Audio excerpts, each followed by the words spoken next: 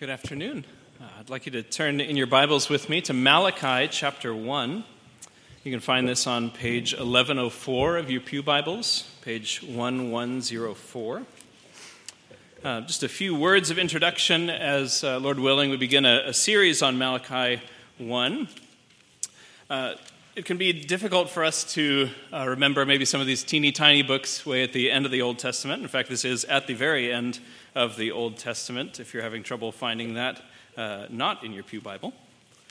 So Malachi is actually a book written after the exile of Israel when they've returned from Babylonian and Assyrian captivity back into Israel, probably written around the same time as Ezra and Nehemiah. So the people have been back in the land for about 75 or 100 years. The walls have been rebuilt by Nehemiah. The city is coming back into structure. The temple has been rebuilt at the urging of Haggai and of Ezra. The sacrificial system has been reestablished, but the people are terribly bitter.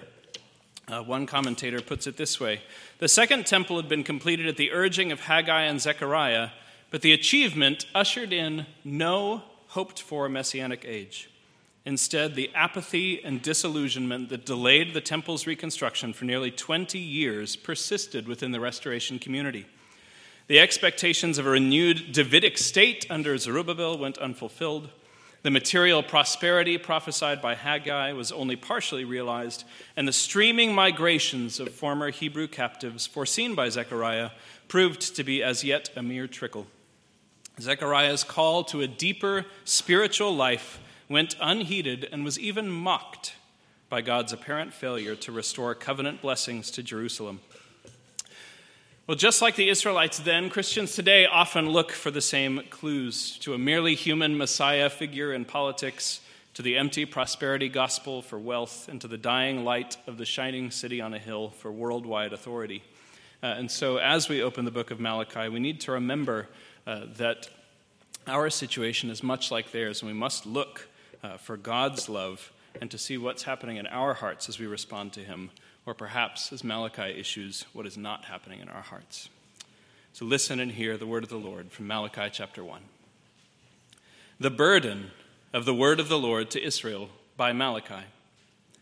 I have loved you, says the Lord. Yet you say, in what way have you loved us? Was not Esau Jacob's brother, says the Lord? Yet Jacob I have loved, but Esau I have hated, and laid waste his mountains and his heritage for the jackals of the wilderness. Even though Edom has said, we have been impoverished, but we will return and build the desolate places. Thus says the Lord of hosts, they may build, but I will throw down. They shall be called the territory of wickedness, and the people against whom the Lord will have indignation forever. Your eyes shall see, and you shall say, the Lord is magnified beyond the border of Israel. A son honors his father, and a servant his master. If then I am the father, where is my honor? And if I am a master, where is my reverence, says the Lord of hosts, to you priests who despise my name? Yet you say, in what way have we despised your name?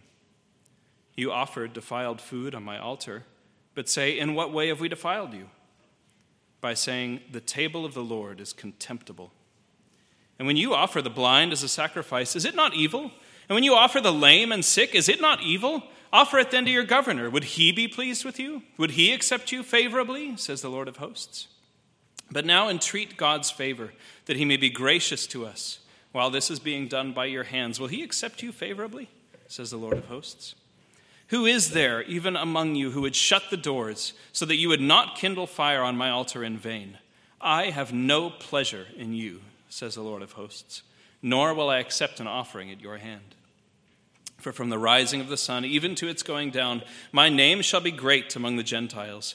In every place incense shall be offered to my name, and a pure offering, for my name shall be great among the nations, says the Lord of hosts. But you profane it, in that you say, the table of the Lord is defiled, and its fruit, its food, is contemptible. You also say, oh, what a weariness, and you sneer at it, says the Lord of hosts. And you bring the stolen, the lame, and the sick. Thus you bring an offering. Should I accept this from your hand, says the Lord? But cursed be the deceiver who has in his flock a male and takes a vow, but sacrifices to the Lord what is blemished. For I am a great king, says the Lord of hosts, and my name is to be feared among the nations. And thus will end the reading of God's word. Let's pray. Our God, we do thank you that we can come to you in worship, that we have models both of right and proper worship before us, and that also you set a warning before us in your word. We pray that we would heed it, that we would call attention to your love and your greatness as you have showed us throughout your word. In Christ's name we pray. Amen. Philip just returned from Synod this week, and while I've never had the pleasure, I'm sure Pastor Rich would say, of attending, I have been to one presbytery meeting, and that was held in this church when Philip was installed here. And I remember distinctly one event of the many that came that day. There was discussion about the closure of a preaching station, a mission church, a church plant that had been going on for a number of years, and their numbers had dwindled from 8, 10, 12 families down to just 2 families meeting together and a minister from another denomination coming in to preach. And of course, it's a very difficult situation trying to figure out what the future of a situation like that maybe ought to be. And one minister, or one elder, I should say, I don't actually know his name still, was sitting in the seat where I sit each Sunday, and he stood and said, "We cannot shut down this church because we are preserving pure worship for these people." And I think on the one hand, there are a lot of right things with what he said, but when we take that statement at face value, we are preserving pure worship for the people at this church. It's a very difficult statement for us to accept. That's a statement that's concerned entirely with the exteriors, the elements of worship that we put forth. And I want to draw our attention as we come and read Malachi 1 that God is not concerned only with the externals, although that is a factor. God wants our hearts as we come in worship, and that is the only way we can offer pure worship before him. And so as we read Malachi 1, the main thing that we need to take away is that there is a call to us, to every believer, to respond to God with Christ's joyful, wholehearted devotion. The call is upon us to respond to God with Christ's joyful, wholehearted devotion. So as we read this, the first burden that Malachi places upon the people is that God's covenant love demands your loving response. And we see this in verses 1 through 6. God's covenant love demands your loving response. We should be reminded then, as Malachi puts forth this information, this sort of legal claim. There's almost a court action ensuing all throughout the book of Malachi. The Lord puts forth a statement, "I have loved you," and the people are allowed a rebuttal, if you will. "In what way have you loved us?" God then presents the evidence. In fact, his covenant love has always been present despite their circumstances. These are the people who have just returned from Babylonian captivity. They've been put back in their land. They've been given a city, a temple, a sacrificial system, and yet they wonder, perhaps sarcastically, "How have you loved us?" As evidence in court, God then brings forth a twin case study. One commentator mentioned, oftentimes scientists, when they want to know if something has come about because of nature or nurture, we identify twins and look at the different circumstances that have happened to them. And sure enough, this is what the Lord does in response. In fact, Paul explains this for us in the New Testament. You'll see on your outline Romans chapter 9, verses 9 through 13, an explanation of what God cites here. "For this is the word of promise. At this time I will come, and Sarah shall have a son. And not only this, but when Rebekah also had conceived by one man, even by our father Isaac, for the children not yet being born, nor having done any good or evil, that the purpose of God according to election might stand, not of works, but of him who calls, it was said to her, the older shall serve the younger, as it is written, Jacob I have loved, but Esau I have hated." And here Paul is quoting these verses from Malachi 1. For many Christians, this sentence, this statement, "Jacob I have loved, but Esau I have hated," is a difficult pill to swallow. Paul is actually ascribing this to the doctrine of predestination or of election. And still, that idea that God hates can be very difficult until we remember that this is actually a Hebrew analogy, a metaphor. One way to say that I have given preference to one side over the other. I love mint chocolate chip ice cream. I would prefer that over a bowl of maybe peanut butter chocolate chip, although that's a very hard decision to make, I suppose. I would say maybe I love this, and when I'm eating it, I'll say, oh no, put that away, I hate that. Now, I would never turn down a bowl of peanut butter chocolate ice cream. But in that situation, as a means of telling you my preference, I would communicate that I love one and hate the other. And this is what God is doing here in speaking of his love and his blessings upon Jacob and Esau and their descendants. Esau and his descendants, the nation of Edom, actually did receive great blessings from the Lord, but they did not receive his covenant love. And in return, Esau never gave honor and glory to God for what he had received. But in fact, God is pointing Israel to the fact that Jacob has been blessed in the past, and in the present, they are not receiving the destruction that Edom is. And in the future, in fact, they will remain. They will see, in verse 5, your eyes shall see and you shall say, the Lord is magnified beyond the border of Israel. So here we're reminded that Jacob and the nation of Israel has a very special place in God's hand and in his heart, as this is his people of the covenant. But in fact, God finishes with a stinging rebuke in verse 6. A son honors his father and a servant his master. If then I am the father, where is my honor? The other day I was putting one of our daughters down to bed, and as I carried her up the stairs, I leaned over to her ear and I said, I love you. And I got the response, I know. Israel's response to God demands so much more. It demands something else, and the first thing that they need to do is readjust. James Montgomery Boyce says that Malachi is teaching us to interpret God's providence in the light of his love, rather than reading his love off our interpretation of his providence. Israel was seeking political authority and power, material wealth and prosperity, and a return of the exiles and an abundance in their population, because they thought that meant that God loved them. But in fact, that is not what is happening. God calls you likewise to look at your own history, look at your life, and see not only how, but see simply that God has loved you. If your life is lived in the knowledge of God's love, but not in the acknowledgement of his love, then something is terribly wrong. And we need the same burden, the same heavy message that's sent to Israel, placed upon our hearts. There is something terribly wrong when we treat the God of the universe with disrespect. But the problem is, much like the ancient Israelites, we often don't consider what it looks like to treat God with disrespect. So the second thing we see is that God's universal authority demands your obedient response. God's universal authority demands your obedient response. We see this in verses 6 through 9, where God compares himself to earthly authorities who at the very least get the honor and fear that they deserve. If we don't do that, it despises God's name, and that's what he ascribes here in the following situation. The priests sarcastically want to know, how have we despised your name? And so God compares himself to even a local magistrate, a governor, it's said here. In the ancient world, when you went before an authority figure like that, you would bring an offering, bring some sort of either sacrifice or financial gift in order to show respect for and show the level of authority of that authority figure. So not only have these people not responded with love for their father, they cannot even respond in duty to their master.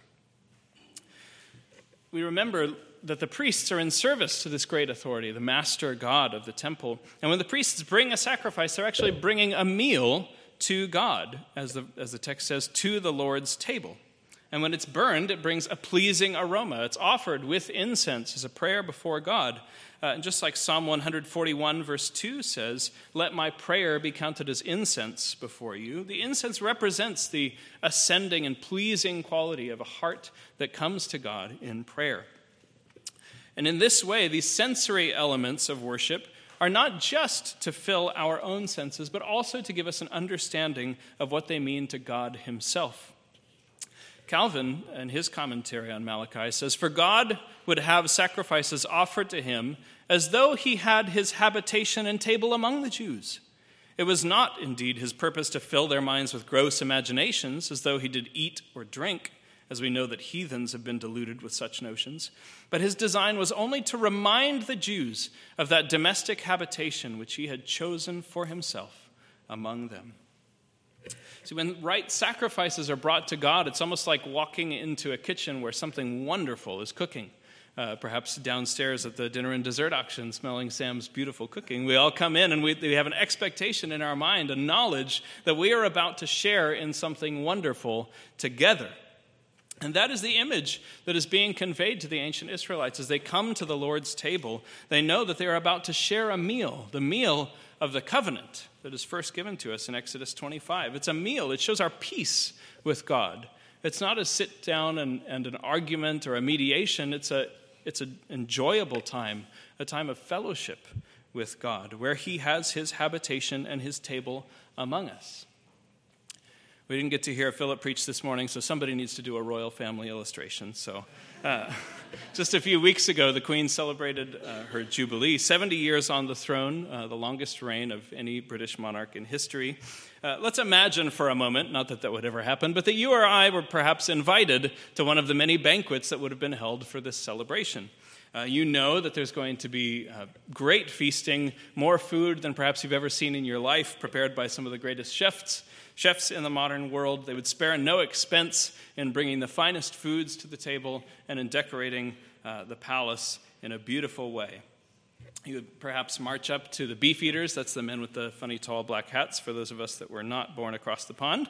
And you would march, find your way up to the front door, be given into the receiving line so that you might shake hands with Her Royal Majesty. And as she walks up to you, rather than presenting your hand, you offer up the faded balloon that you saw stuck under an eave on your walk to the palace, and most of a loaf of stale, moldy bread that you found on the sidewalk. And you could imagine, perhaps you'd be kicked out or thrown into prison for trying to poison the Queen.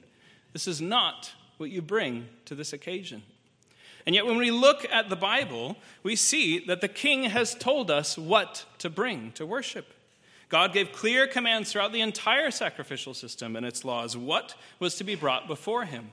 In your outline, you'll find Leviticus 22, 17 through 22.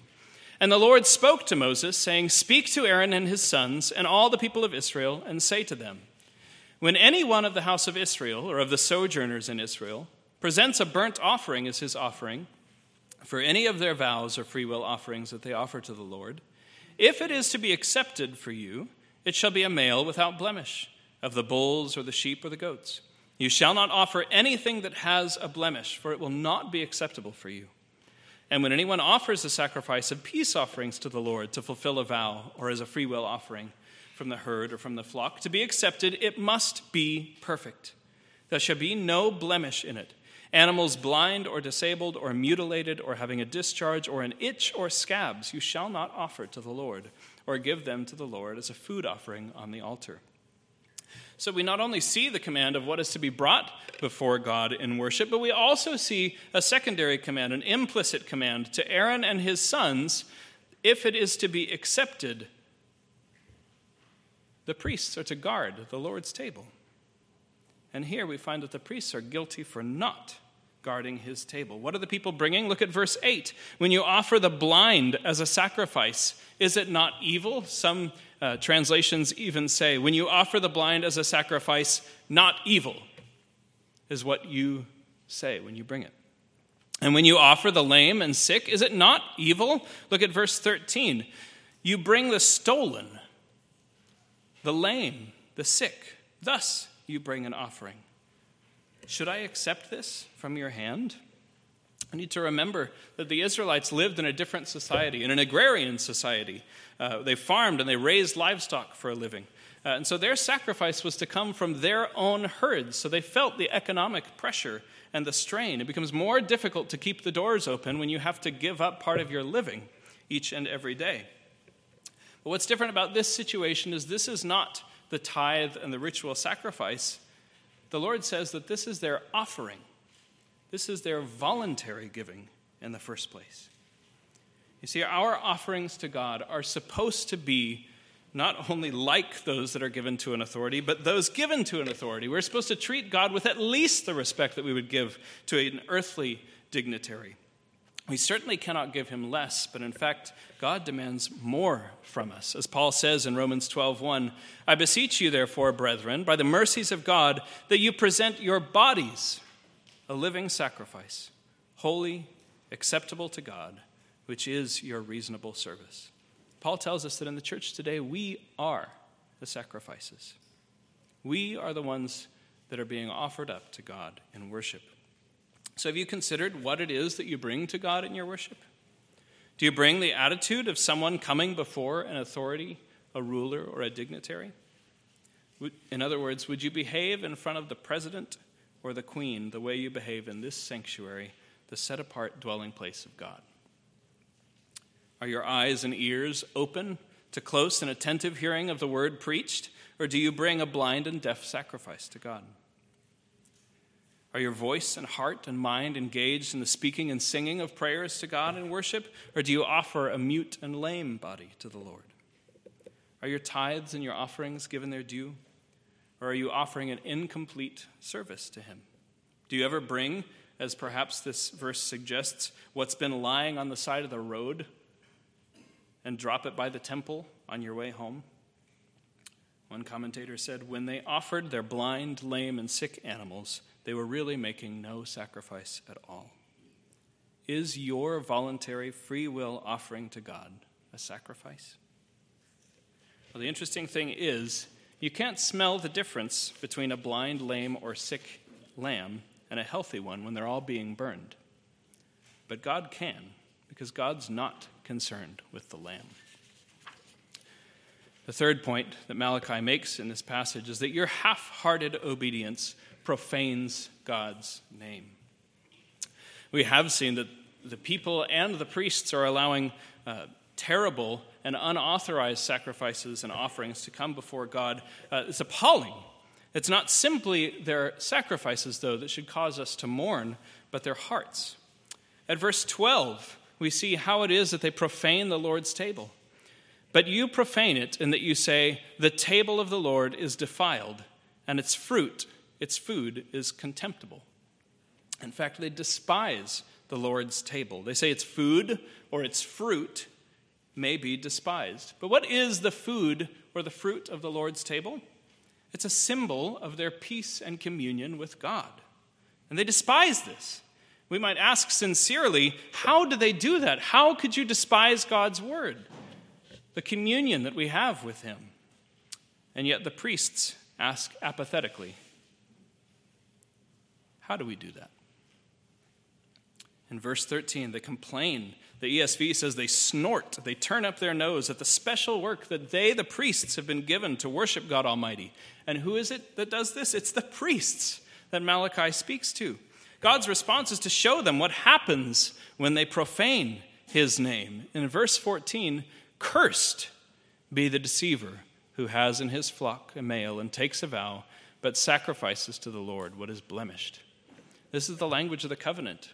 No more blessings upon you, but may a curse be upon those who do not worship in spirit and in truth. See, our worship is not only something that happens in this sanctuary, but it's seen by a watching world. God's reputation is at stake when we do not worship him with a right heart. Not his character, but God's reputation before the world is at stake. And he makes this promise 3 times within the passage. The first time in verse 5, the Lord is magnified beyond the border of Israel. The second time in verse 11, my name shall be great among the nations. And the third time in verse 14, my name is to be feared among the nations.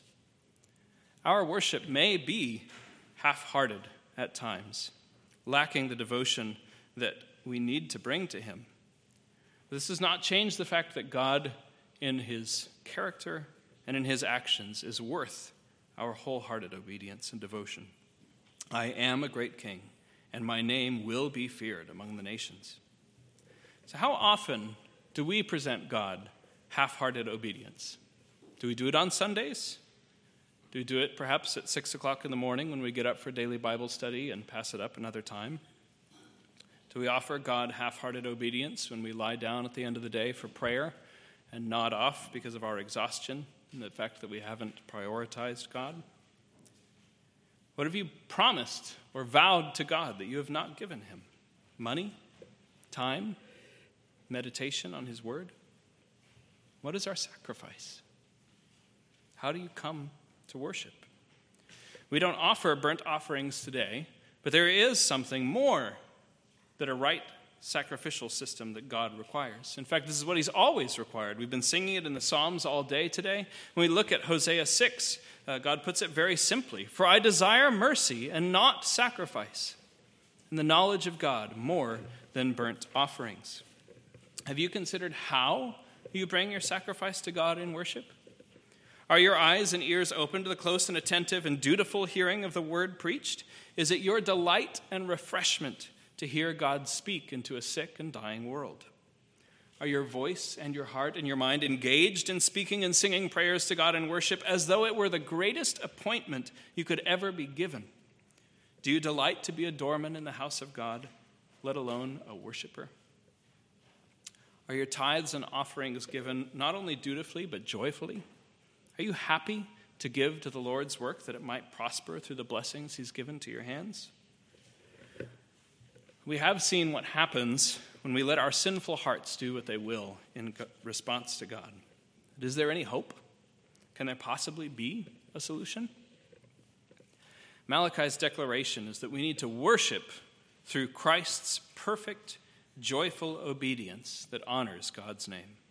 Point number 4, worship through Christ's perfect, joyful obedience honors God's name. And we see this in verses 10 and 11. "Who is there even among you who would shut the doors so that you would not kindle fire on my altar in vain? I have no pleasure in you, says the Lord of hosts, nor will I accept an offering from your hands. For from the rising of the sun even to its going down, my name shall be great among the Gentiles. In every place incense shall be offered to my name, and a pure offering."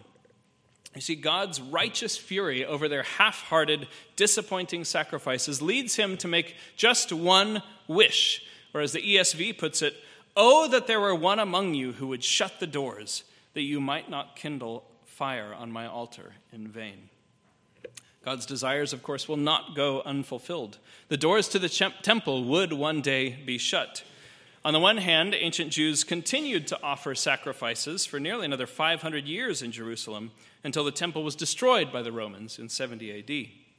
In that sense, God did close the doors to those vain sacrifices so that they would no longer be given. Interestingly, though, Orthodox Jews continue to pray that the temple would be restored so that they can continue to offer sacrifices. God did something so much greater than close the doors of the physical temple. And this we see as the author of Hebrews explains to us that Jesus' death on the cross was the ultimate sacrifice, the giving up of the Lamb of God without blemish. Look with me at Hebrews 9 and Hebrews 10.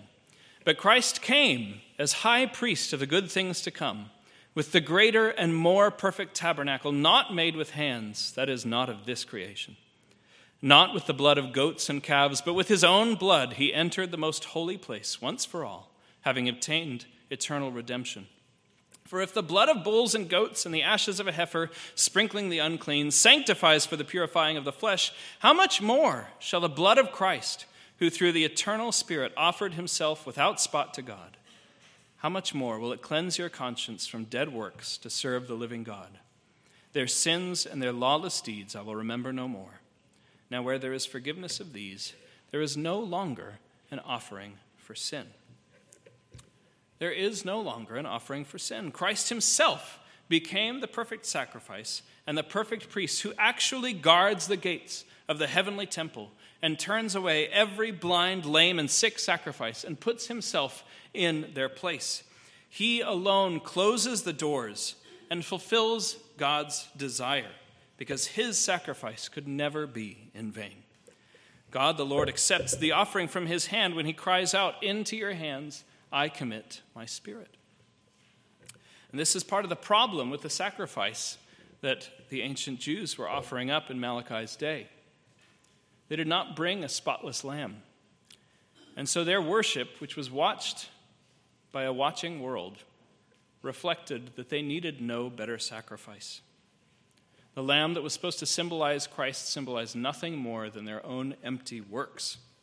And so it's important to remember that Christ not only obeyed God's command to be the perfect sacrifice, but he shut the door to any further sacrifices, fulfilling the duty that ancient priests and modern hearts seem unable to do.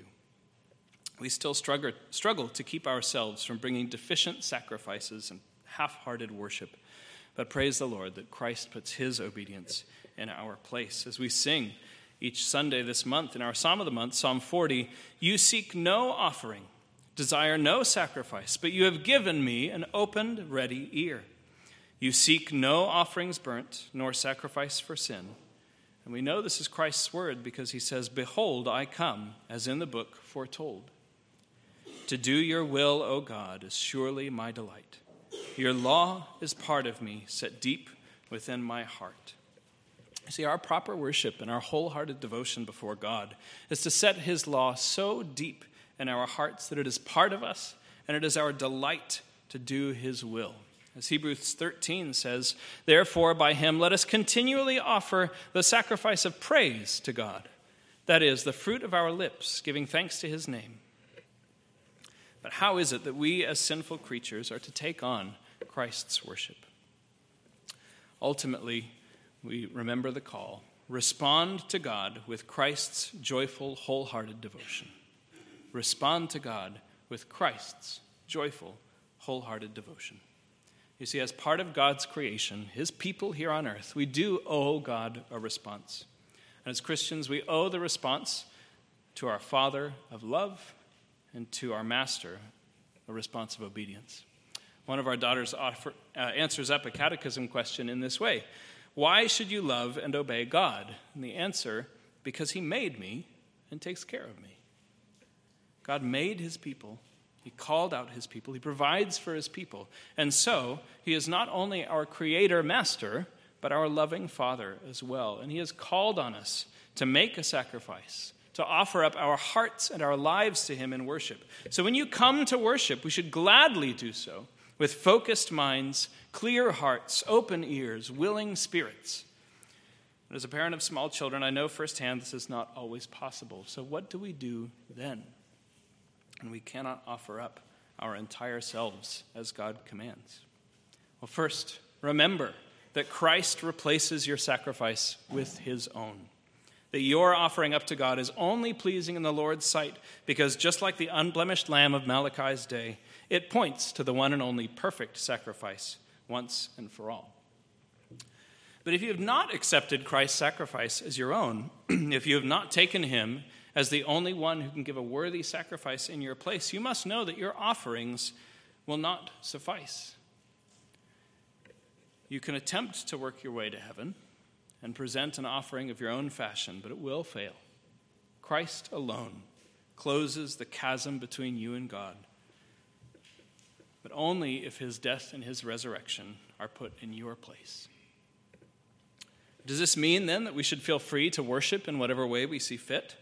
I do love psalm singing, and I do believe it's our command as Christ's church, but if Christ has fulfilled our sacrifice of praise, do we really need to be the weird psalm-singing church down the road? The answer is yes. We need to only respond to God. We need not only to respond to God with Christ's joyful and wholehearted obedience, but we need to respond to God with Christ's joyful and wholehearted obedience. Shall we keep on sinning that grace may abound? By no means. Right? The rest of that Hebrews passage points us, but do not forget to do good and to share, for with such sacrifices God is well pleased. We need to let Christ's example guide us, not only in our walk of life, but particularly when we come to the sanctuary. If we walk up to the sanctuary and we offer up feel-good songs, prosperity preaching, and worldly mantras on repeat, is it not evil? Are we doing any of what God commanded us then? Are we uniting to Christ in worship if that is our response to God? This Hebrews passage reminds us that we are called to do something with our changed hearts. that we act upon our salvation and show God the love and obedience he is due as our Father and as our Master. And it's here that I will side to the elder at Presbyteria. I do believe our denomination is preserving pure worship for those who attend to preaching the word, singing psalms, administering the sacraments, and right practicing of church discipline, but these are only the externals. Praise God that he purifies our pure worship, and his name is great before all the nations because of his work. And so, as you come to God's house to worship, remember that we are called to respond to God with Christ's joyful, wholehearted devotion. Let us pray. Our God, we do thank you that despite our poor sacrifices and our half-hearted offerings up to you, you accept us because one has been given who is a right sacrifice. We pray that as we come not only in corporate worship, but in individual worship, in family worship, and in the worship and sacrifice that we offer up to you with our daily lives, that we would do so through Christ and through Christ alone, but that we would also do it with the joy that Christ teaches us and with the wholehearted devotion that you deserve as our Father and our Creator, which does not change from day to day. We pray that you would accept our offering of praise today through Christ. In his name we pray. Amen. Turn with me now to Psalm 51D. Psalm 51D. I'd like to draw our attention, to the fact that this psalm would have been in the Psalter when the Jewish people were worshiping in Malachi's day. To stanzas 8 and 9, sacrifice you will not take, or the offering I would make. Offerings burnt bring no delight, but a broken heart contrite. God's accepted sacrifice, you, O God, will not despise. Prosper Zion in your grace. Build Jerusalem's walls in place. Then will sacrifices right. Offerings burnt bring you delight. The people in Malachi's day thought that by being restored to Jerusalem and seeing Zion prosper with Jerusalem's walls in place, that everything they offered would be taken care of. And praise the Lord that he has prospered the true heavenly Zion and offered Christ in our place. Let's stand and sing Psalm 51.